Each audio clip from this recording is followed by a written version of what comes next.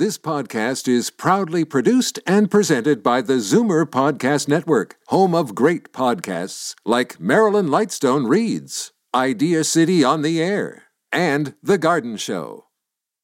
You're listening to an exclusive podcast of Fight Back on Zoomer Radio, heard weekdays from noon to 1. Fight Back with Libby Znaimer on Zoomer Radio. Welcome back. We are talking about allergies and how many Canadians suffer from them. A new study finds that between 2.5 and 3.1 million of us have these issues. And we have some very expert people here, so I'm going to get right to the phones, people who have questions and comments. Shirley in Burlington. Hello, Shirley. Hi, Libby. How are you? Fine. Go ahead. Okay. My dilemma is I have a granddaughter that's allergic to pistachios and cashews.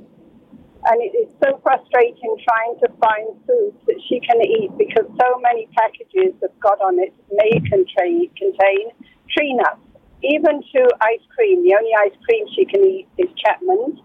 And I bought a premium Chapman's, and I didn't think to look at the package. Even that says may contain tree nuts. But the regular Chapman's ice cream doesn't. It says it doesn't contain tree nuts. And that's my dilemma. Okay. Jennifer, do you have some advice for Shirley?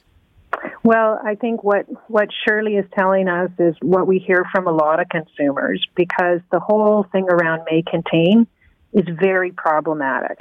It's problematic in terms of what does it actually mean. Now, in the case of Chapman's, they do have they have got one facility that is peanut free and tree nut free, and but the use of may contain in Canada is it's a guidance. Okay, it's not there's not clear regulation other than it has to be truthful and not misleading. And the challenge is that we have seen a proliferation of may contain statements. And what's happening with consumers, if you have some consumers who are saying, okay, I actually now have a problem because I've got a restricted food choice. And you have in other cases consumers making their own risk decision on whether that's a meaningful statement. So they're saying, well, I don't know about that may contain. I think that might be a legal liability. And so they'll consume it. And they consume it once and then they realize, well, maybe that's not a problem. So the whole area of may contain needs to be addressed. It's actually some work that we're doing right now with Laval University and food manufacturers to come up with guidelines and a risk-based approach that's consistent throughout the industry for the application of may contain so that it becomes meaningful. Okay, so, there's two things that we want to have happen there is that by using a risk assessment approach to be able to say, is this may contain merited? We're hoping that some of the may contains that are out there right now will come off packages, okay? And that when they are there, that they actually do represent a risk to consumers. So we're trying to make may contain meaningful. I wish I had a better answer for Shirley to say, well, here's the plan, but our organization, along with others, are working to try and bring more meaning to that statement so that it's clear and it does actually represent risk. Thanks, Shirley, for your call. Sylvain, do you have anything to say about that from the point of view of the industry? No, I agree. I agree with Jennifer. I think some clarity is necessary because right now it's just a blanket statement, and as Jennifer said, nobody really knows what it actually means. And we're about 10 days away from Halloween, and and Halloween is certainly a very stressful time for parents and children who are allergic to say peanuts and different ingredients. So the only thing that the parents have is these blanket statements, and sometimes actually that notice is actually on a larger package, and as soon as you open it up to distribute candies, that label may contain whatever is not mentioned on smaller units, and that's something that a lot of people are concerned about. Yeah, and I would imagine it's hard for the kids to control themselves on Halloween. Let's take a call from Hope in Cobourg. Hello, Hope. Good morning or afternoon. I have two curious reactions. When I have toast and honey, which I do every morning, I go into a sneezing fit, and when I have my banana later in the day, I cough up phlegm from my lungs. So why are there different reactions? And these have not killed me yet, and I still go for them. Dr. Kim, do you want to take that? Sure. So Hope, first of all, as we've discussed, would definitely recommend seeing your physician and maybe getting a referral to an allergist to confirm whether or not you're really allergic to those foods. But it's a great question of why people have different symptoms with different foods, even with the same person.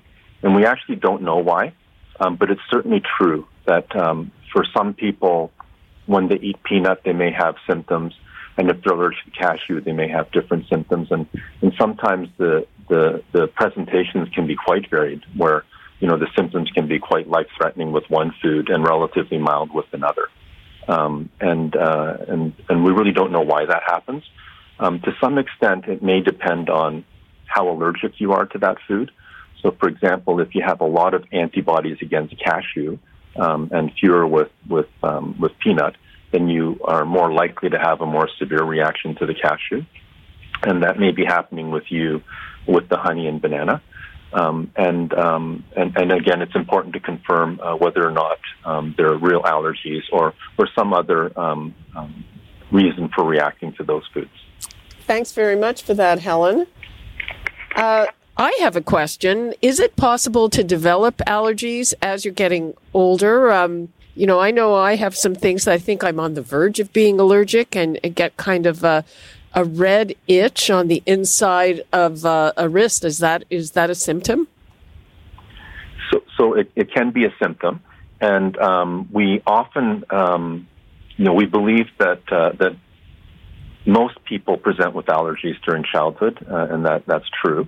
But we often see adults, sometimes at 40 or 50 years of age, developing food allergy, but it's not common.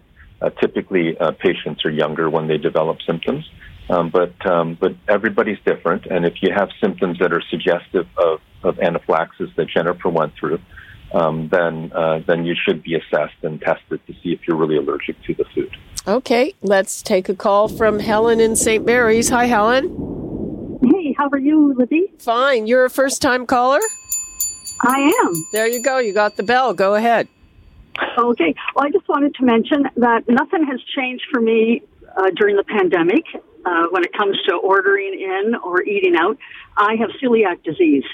So I have to be hyper-vigilant at all times. It doesn't matter if it's in the grocery store, I'm reading labels, or if I'm ordering food for dining in or at home. So, and my choices actually are quite limited. I can eat salads all the time. That's what restaurants usually say to me when I ask for a gluten-free menu. Oh, here's the salad menu.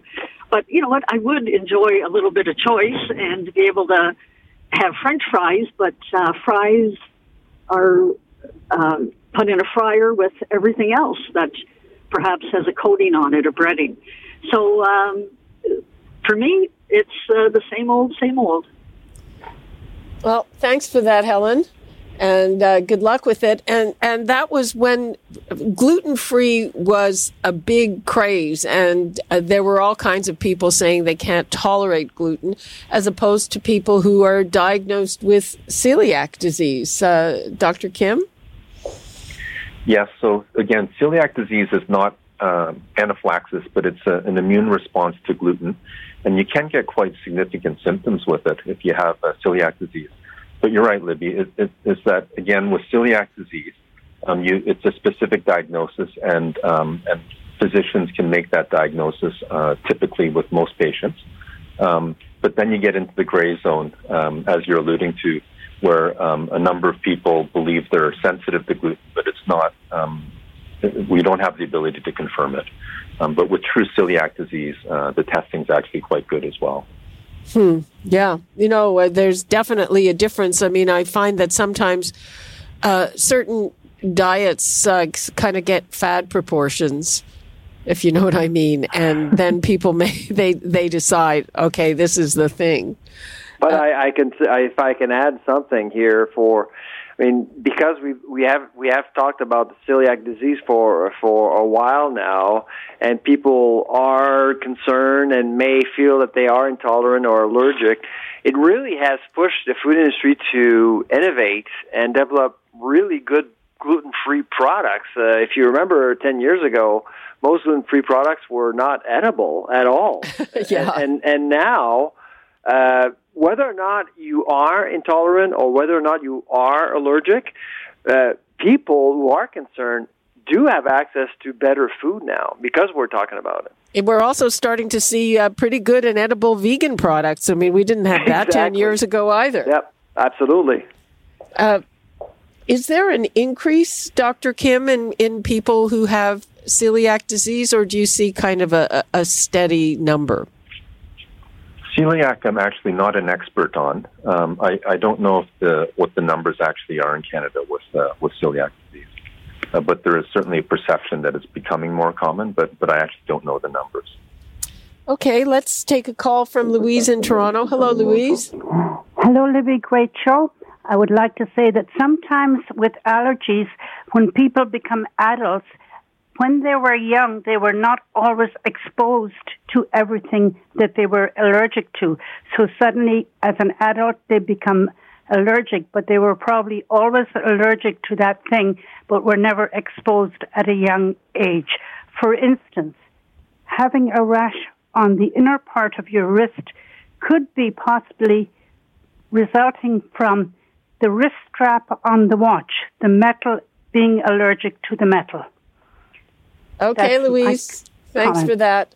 I remember a really interesting study that giving babies like small bits of peanuts actually prevented a peanut allergy.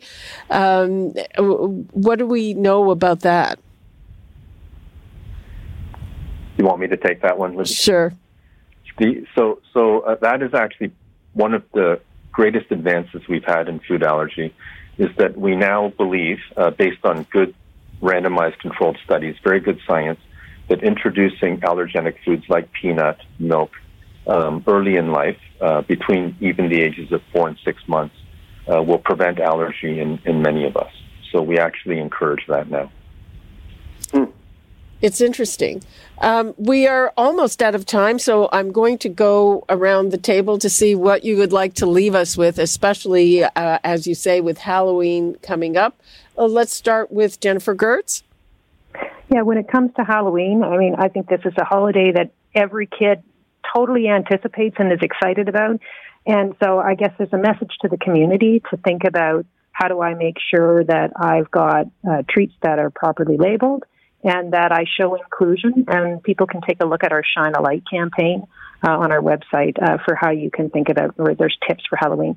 The other thing I'd like to mention, Libby, is there's also a really great tool out there called allergycheck.ca, and it was done with BC Children's as well as the University of British Columbia. And for people that are confused, if I have an intolerance or an allergy, this is a great tool that walks you through what symptoms are you experiencing, and it takes you to a decision on, should I go see an allergist or not? So I'd really encourage people who are confused between that intolerance and allergy question to go to that site.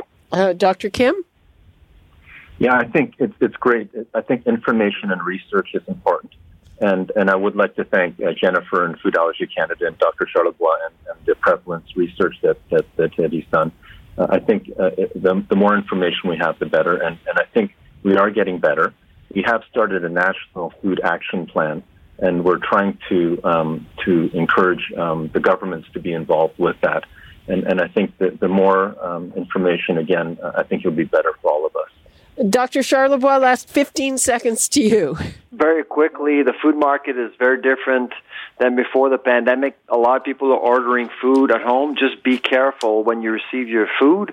Ask questions as much as possible about the content of the food you just delivered. Okay, thank you so much, Jennifer Gerdts, Dr. Sylvain Charlebois, and Dr. Harold Kim. And that's all the time we have for today. You're listening to an exclusive podcast of Fight Back on Zoomer Radio. Heard weekdays from noon to 1. Fight Back with Libby Znaimer on Zoomer Radio. Welcome back. Do you have any food allergies? According to a report by Dalhousie University's Agri-Food Analytics Lab, they are on the rise. And between 2.5 and 3.1 million of us are claiming to have at least one food allergy. So what exactly is the cause behind this increase? And more importantly, are we confusing food allergies with intolerance to certain foods? And did you get the information that you have an allergy from a doctor, or did you self-diagnose? We want to hear. The numbers, 416-360-0740, toll-free 1-866-740-4740. We have a panel of food and allergy experts. Let's bring in Dr. Sylvain Charlebois, Senior Director of the Agri-Food Analytics Lab at Dalhousie University, Dr. Harold Kim, Associate Professor and Chair and Chief of the Division of Clinical Immunology and Allergy at Western University, and Jennifer Gerdts, Executive Director of Food Allergy Canada. Hello, thanks so much for joining us. Good afternoon. Thank you. Okay. Yes, thanks very much. Let us start with Sylvain. How big an increase did you find in your work here? Well, I mean, this is the first time we actually survey Canadians on this topic, and I know that Food Allergy Canada has historical data on this issue, but we were able to estimate that anywhere between 2.5 to 3.1 million Canadians actually suffer from a food allergy. And for food intolerances, it's over 7 million. And so you just need one person in an household to see many people being affected by food allergies or intolerances. So it is really something that is becoming a problem for a growing number of families in Canada. Dr. Kim, what's the difference between an intolerance and an allergy?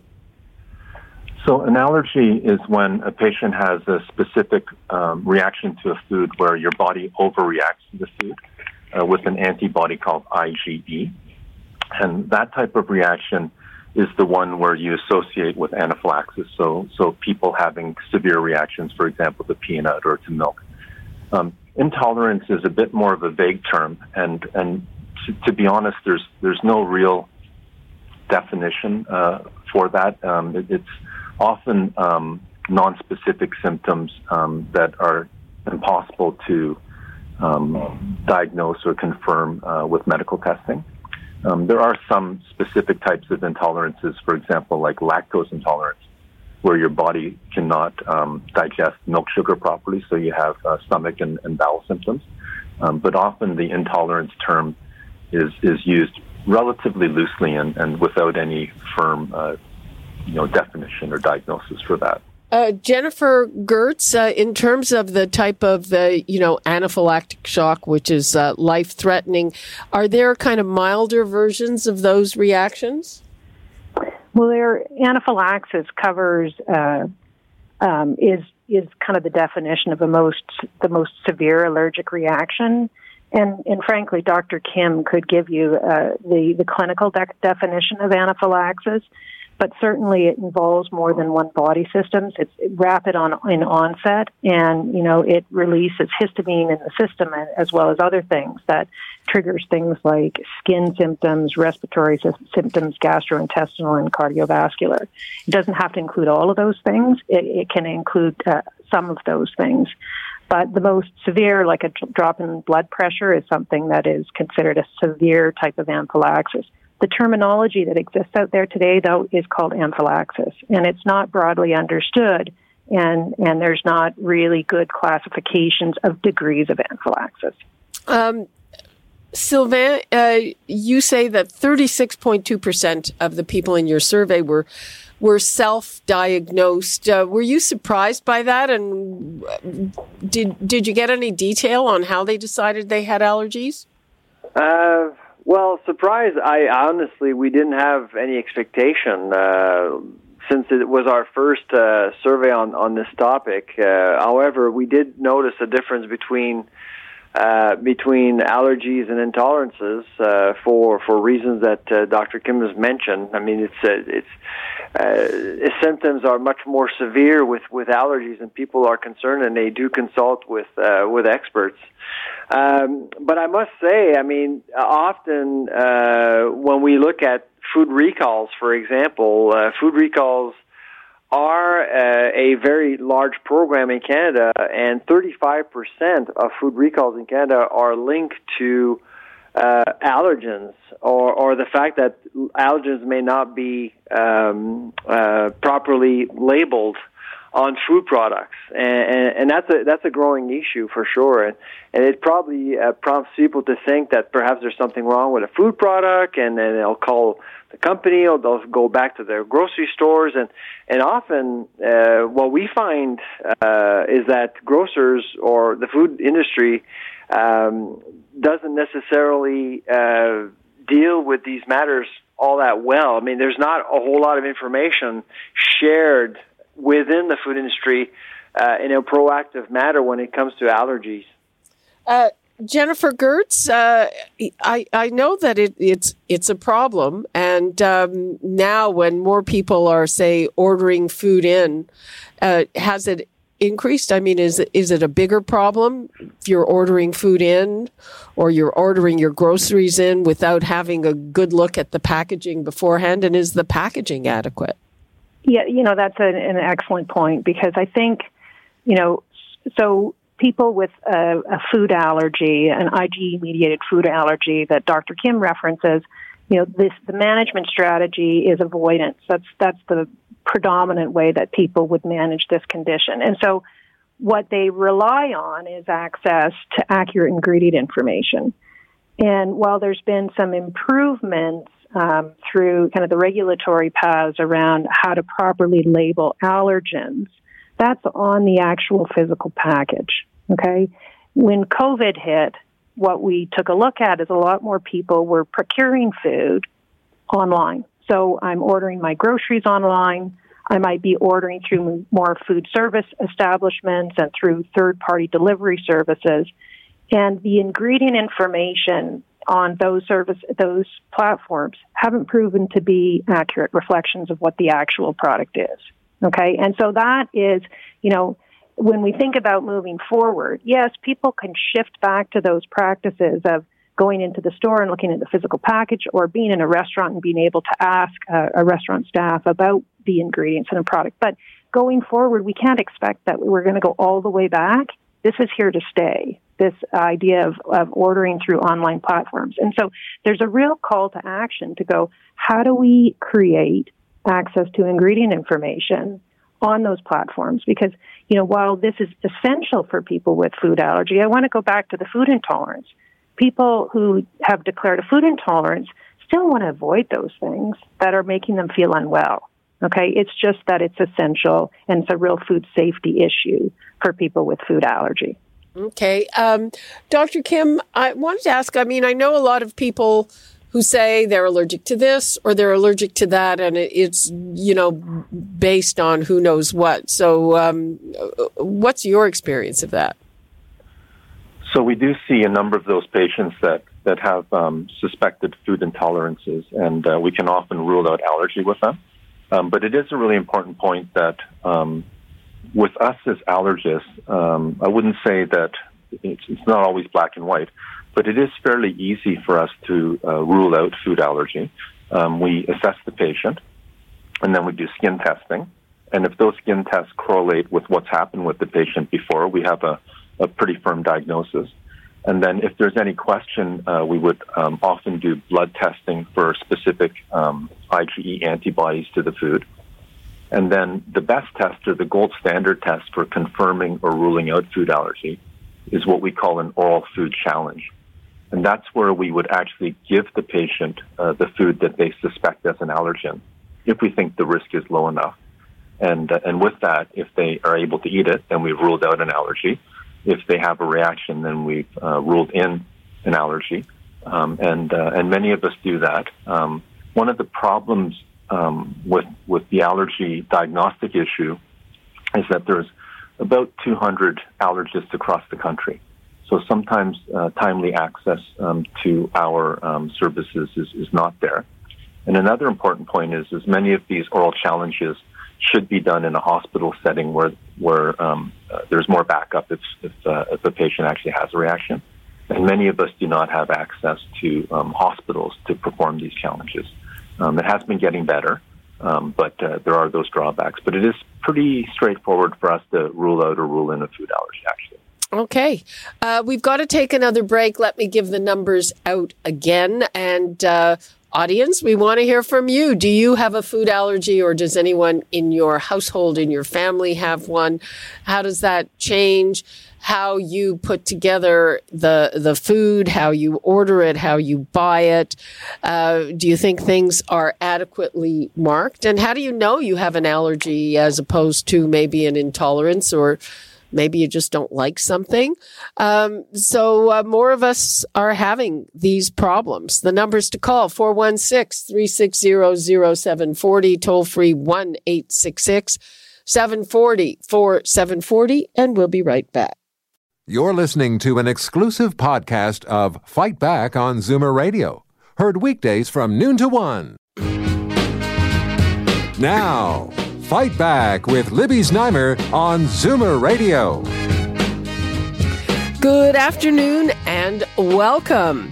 Well, medical authorities are worried that we may see a big resurgence of the seasonal flu this year.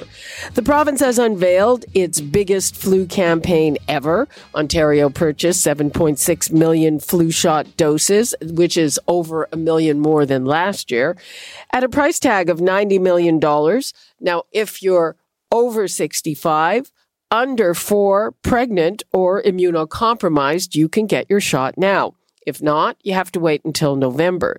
The good news is this year you can get the high-dose shot for Zoomers in pharmacies. But what's the supply situation? In previous years, there were problems.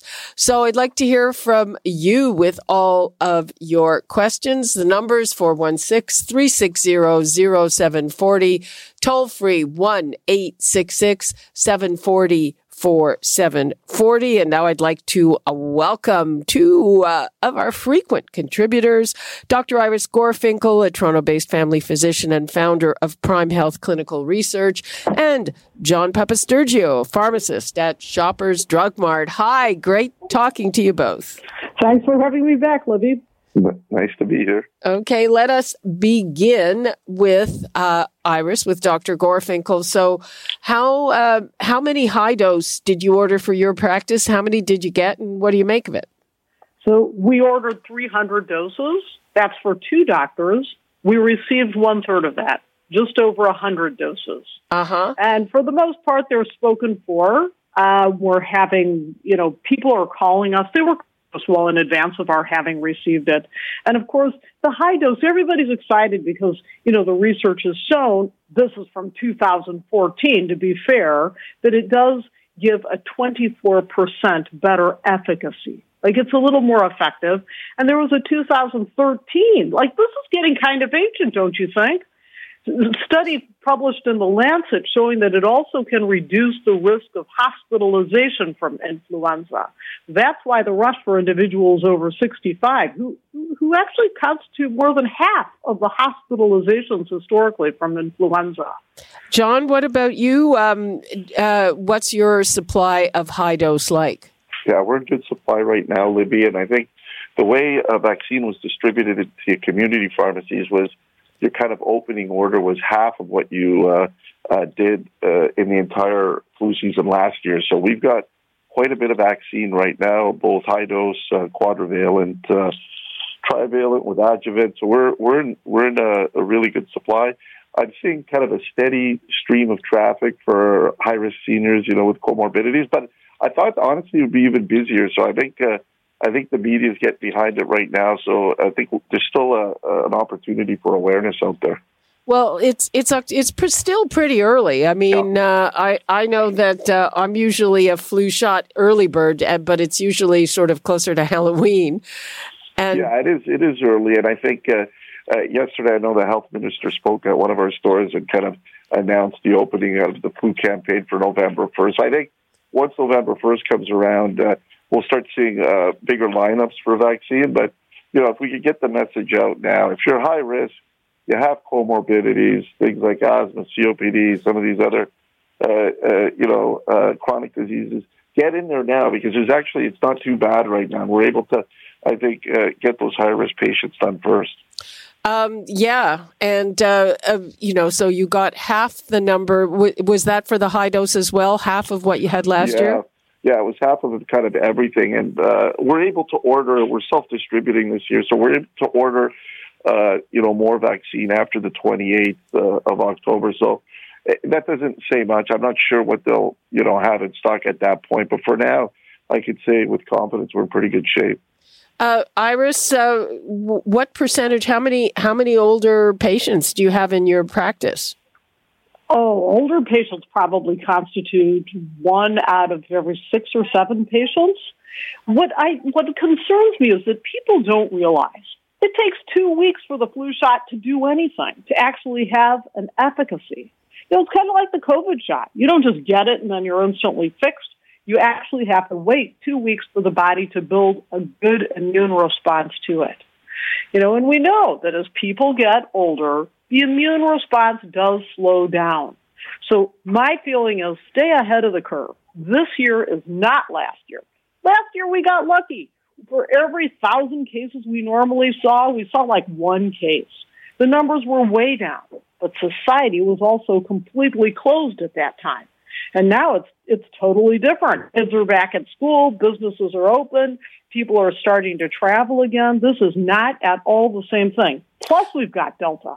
Well, we've got Delta, and also we've learned certain things. I remember how paranoid we were about touching any surfaces that we know that that's not the way it's spread. So I think people are probably, still careful, but not as careful as they were last year, John.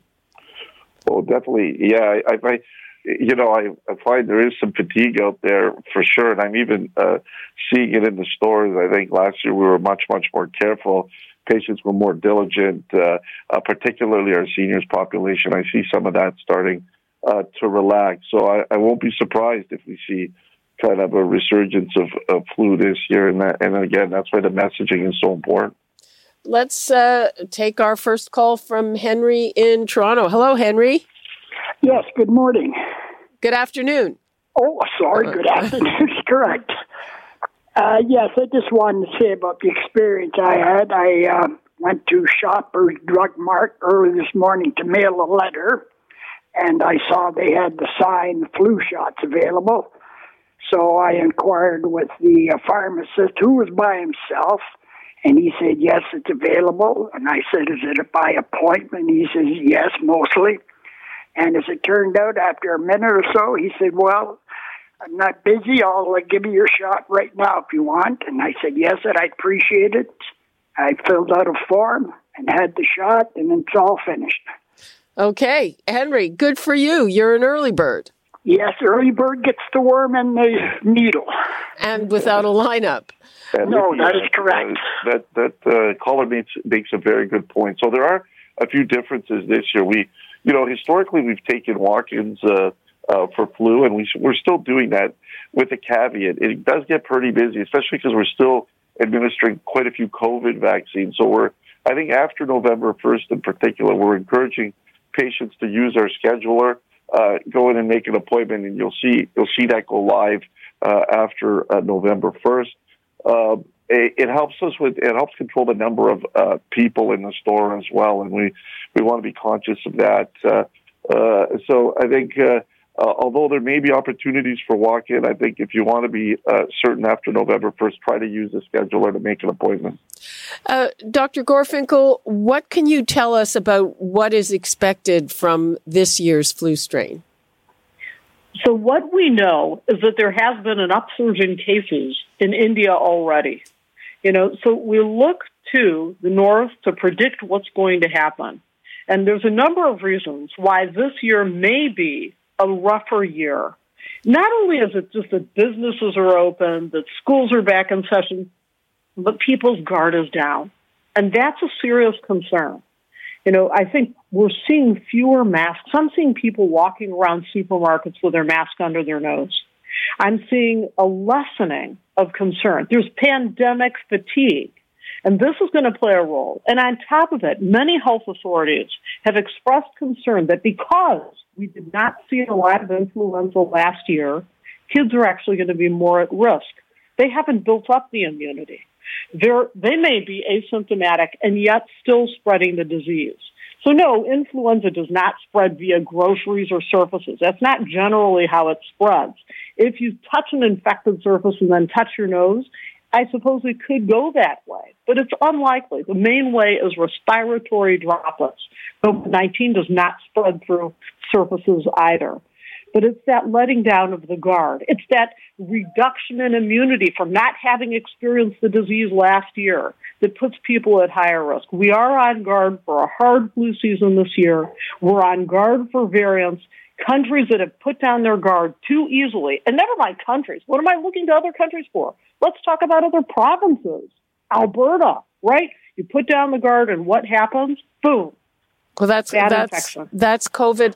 And John, do we know what kind of a flu strain? Usually with each year, we do hear about what's actually protective in the vaccine. Is it from a bird flu or from a different one? Yeah, I think it's more so that kind of the number of strains that are covered in the vaccine. So what you're getting generally is a quadrivalent vaccine, which will have 3 strains of influenza A and then a strain of influenza B included. We do also have available for seniors a trivalent vaccine that has the strains most likely to cause infection in seniors, and it's adjuvanted, so it's got something that helps kind of trigger the immune system to recognize the virus a little bit better. So that's kind of the way I try to explain it to patients. But generally, to Iris's point, they try to predict which strains will be circulating based on what's going on in the other side of the world. And so which strains, what's being predicted? Yeah, this year we have the H1N1, H3N2, and then there's something called the Yamagata lineage and the Victoria lineage. Those are the main ones in the strains, the main strains that we have in the influenza vaccination this year. So we've seen some of these before in influenza shots, but the key here is that because the numbers were so low last year, it's hard to be certain of the vaccine efficacy of this year. Right, so consider that for every 1,000 cases we normally have, last year there was only 1, just a little over 1. So it was a fraction of the number of cases we usually see. There were actually very few. So we're basing our knowledge not on huge numbers, but we are making the best guess we can.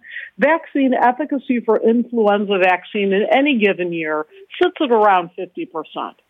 60% is a good year, 40% is a little less, but that's the kind of numbers we're dealing with. And just as a friendly reminder, it just gives you a tremendously great appreciation for how lucky, how fortunate we are that the COVID-19 vaccines were well over 90% effective. And even months later, they're over 90% effective in reducing hospitalizations and reducing deaths. This can't be taken for granted. You look at our experience with influenza vaccine. Makes you wonder, maybe the messenger RNA technology could be applied to this with better results. Who knows? That's interesting. I'd like to give the numbers out again, people. So we're talking about this year's flu campaign. And just, I guess, as a warning, medical authorities are expecting a bad flu year, a resurgence of the flu. Last year, we had almost no flu, but we were in hard lockdown at the time, and everybody was like so careful, which would be, it's a good message saying if you do all that stuff diligently, it will be somewhat protective. But the shots are in, and if you are over 65, under 4, pregnant or immunocompromised, you can get your shot right away. If not, you got to wait until November. And if you have questions, last year also and in other years, there have been issues with the supply of the high dose for people over 65. It looks like we are in better shape this year. And, this was just unveiled yesterday. So if you have questions or if you have a comment, please give us a shout. 416-360-0740, toll free 1-866-740-4740. And I want to talk a bit about, the COVID versus the seasonal flu. So I've seen guidance that it's fine to have the two of those, even getting them at the same time. And but having the COVID shot isn't going to protect you against the seasonal flu. John, what do you have to say about that? Yeah, that's a great question, Libby, because kind of earlier on in the pandemic, we were, we spread the message that if you had a COVID shot, generally you had to wait 2 weeks before you could receive any other vaccine. And the guidance on that changed recently, and we're actually able to co-administer both COVID and flu, and COVID actually with many other vaccines as well. And I've actually started to do that in practice here. I'll tell you, there's still many, many patients that have had one shot of COVID, but have not come in for their second, and we're trying to really identify those, be proactive, and when they're in here getting flu shots and they haven't gotten that second dose of the COVID vaccine, we're encouraging them to do them both and get them completely vaccinated. So I think it's a good news story. It saves some time, and hopefully we can improve the overall vaccination rates. Yeah, and I'm wondering, I think there are probably people out there who think their COVID shots will protect them against the flu, Iris. It's interesting. There was a study that was published suggesting that individuals who receive the flu shot may have a reduction in COVID-19. Now, this was way before we had any vaccinations available for it. So we know that what happens is that when we reduce one disease, and that can be pneumonia from any cause, viruses, bacteria, even fungi can cause pneumonia. Lung disease begets other lung disease.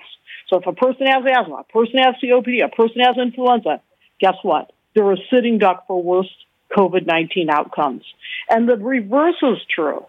Each lung disease holds hands with worse outcomes with the next lung disease. So if you got a lung problem, well, you're a sitting duck potentially for worse disease of any of these. So when you protect from one, you're protecting from the others, albeit indirectly at a minimum. So this is a good time. Let's put the plug in. It's important once you're seeing your family doctor, once you're seeing your pharmacist, am I up to date on my pneumonia shot? Because there are a few shots people over 50 need. Quick recap, pneumonia vaccination. But everybody over 65 can get that. Just a minute. You don't need that more than once, though. Right. The pneumonia shot, Pneumovax 23, is given as a single dose. Now, some sources say it should be given as a booster, and 5 years after that, that should be an individual decision with your doctor. Like a person should talk to their doctor about that. But once we're on the topic, it's not just lung diseases. It's also protection from shingles. The NACI guidelines, the National Advisory Committee on Immunizations, everyone over 50 should be protected against shingles. And we have a vaccination called Shingrix, reduces it by 97%. Total game changer. Takes a disease which is now a common disease without vaccination and turns it into a rare event. So these are things that once you're on board, just get all of the vaccines aligned. All adults should have one dose of pertussis vaccine. Remember that? The whooping cough. Oh, what's going on there? John, John? Hello? John, are you there? Okay. We'll have to see what is up with John. I'm third time lucky here. Really? Pardon? We just lost you for a minute. Oh, I can hear you clearly. I'm not sure what happened there. Okay, so what kind of an uptake are you expecting in the next few weeks? Yeah, well, I'm expecting a wave of traffic, and I mean, if you think of community pharmacies, Libby, they've been a very, very busy place. Our kind of throughout the pandemic, we've been, a convenient and accessible venue for healthcare. And we've done community pharmacies in Ontario have done over 4 million COVID shots. I think 10 million nationally, and we've become the destination for vaccination. I think so. Last year we did in Canada 3.2 million I think flu shots in pharmacies, we're expecting quite a bit more than that. I think the awareness has gone up. So my big message is use the scheduler, get your appointment. We'll try to fit you in as walk-ins as best as we can, but I expect it's going to be very, very busy. I think, Libby, the other thing that we're doing a lot of now is, rapid antigen testing in pharmacies and collecting for a molecular PCR. So all this stuff is going on at the same time. So it's a little bit of a different place than it was, I think, last year and the year prior to that. So it'd be, I think, ideal if we could kind of organize the traffic a little bit better and try to get everyone vaccinated in a systematic fashion. Well, it was also because the rule used to be that if you wanted the high dose, you had to get it in a doctor's office. So I'm assuming that will make a difference. Well, last year we gave high dose as well in community pharmacies, but we didn't have much supply. I think we ran out pretty quick, right? I don't anticipate that. Based on what I have right now, we're in pretty good shape. So I think hopefully, last year we exhausted our supply of flu vaccine in literally 2 weeks. We were gone, and I think it was all the excitement around COVID as well. I think we're in a much better position this year. Mm-hmm. And Iris, do you feel that way? I mean, you said a third of what you were looking for in terms of high dose. We requested 300 doses. This is for 2 doctors. We received 110 doses. It's a little bit early to commit to it right now, but because we're just trying to get through the backlog of individuals who had pre-ordered, whom we know need it. And it's interesting. We're also trying to emphasize. I can't help it. I'm a family doctor, so I got to put on the family doctor hat to remember to do the other things. Is this just purely about vaccination? Absolutely not. It's also about optimizing that mitigation effort, ensuring enough sleep, ensuring exercise, which we know reduces infections. It actually does help. All of these things are interrelated. And, of course, maintaining that plant-based Mediterranean diet, because these things interact one another to work as a whole to reduce the likelihood of getting sick. And I mean all-cause mortality, not just influenza. But, yes, we're on it. We're trying to make sure the patients are aware that we have it. And we're just telling them, you don't have to come to your family doctor. It's the first place you can get it is where you should get it. It's the first vaccine that you can get that you should take, whether or not it's high dose. Even if you're over 65, fine if it's high dose. Remember, the study is old that 24% is improved on, that 24% improvement. That's based on a 2014 study. It's getting a little out of date. We hope that it's just as good. There was a later study showing that adjuvanted flu vaccinations for individuals over 65 are just as good as the high dose. So the messaging is don't wait, just get it sooner. That's where the benefit is. Having that vaccination, having that immunity on board, because it's going to take 2 weeks. And let's face it, COVID-19 has been very humbling. We can't even predict 2 weeks from now. We're happy the numbers are low, but we've seen the numbers coming up quickly. We cannot make assumptions. We have to stay ahead of the curve. And John, do you think that people, I've heard lots of comments, just the seasonal flu. I think people don't realize that every year between 2,000 and 3,000 people actually die of seasonal flu, and a much, much larger number become incapacitated and lose their independence.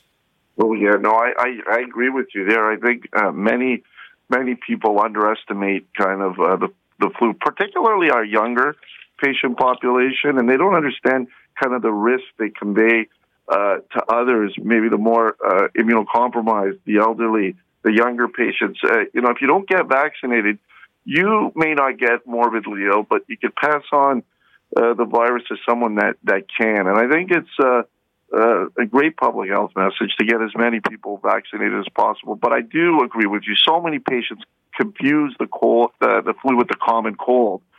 So they'll get vaccinated and they'll tell me, well, 2 weeks later I had a runny nose and this, and I got the flu anyways. I'm like, that's not the flu, So the reality is if you get vaccinated and you get the flu, it's probably going to be a much, much attenuated course of the flu. You may not get the symptoms at all. I have to say that I got the flu a few years back after being vaccinated, and it was still pretty bad. I was off work for, I think, 4 or 5 days. and it wasn't a common cold. No, for sure. And the good news story there, Libby, is you didn't end up in hospital or die, right? Well, so that's really what we're trying to prevent with the vaccination. So you may still get some symptoms. The efficacy does vary year to year of the vaccine, but the reality is it's going to prevent most people from ending up in the hospital or dying, and that's really our ultimate goal. Now, here's the other thing, and I always get a few of these people calling, and they say, I had a bad reaction to a flu shot 20 years ago, 30 years ago, and then they describe something that may or may not have been related to the flu shot. What do you say to those people? Yeah, you got to take all that with a grain of salt. We've heard it all. I think every time I come on the air here or I do something else, my email gets inundated with weird exceptions to the rule, right? So the reality is the vast majority of patients that get vaccinated are going to do very well with the vaccine.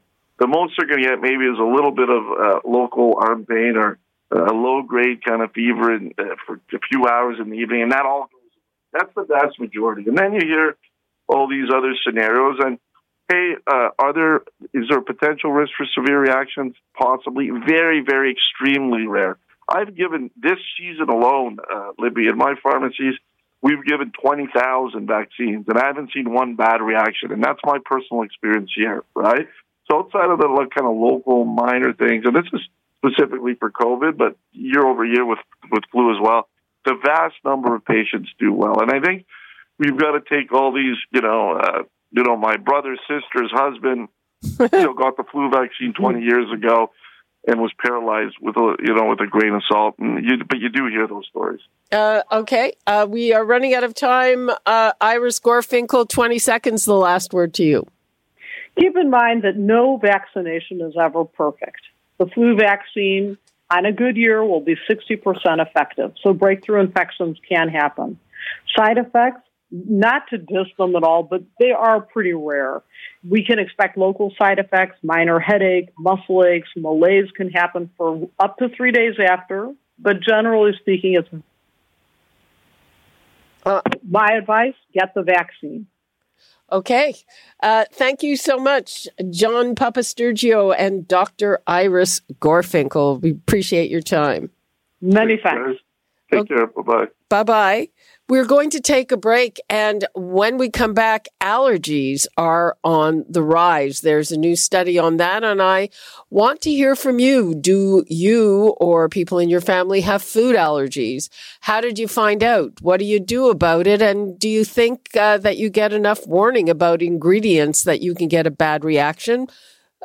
But most of all, we want to figure out why are allergies on the rise. So let me give the numbers out again before we go to break. 416-360-0740. Toll free 1-866-740-4740. We'll be right back. You're listening to an exclusive podcast of Fight Back on Zoomer Radio. Heard weekdays from noon to 1. This podcast is proudly produced and presented by the Zoomer Podcast Network, home of great podcasts like Marilyn Lightstone Reads, Idea City on the Air, and The Garden Show.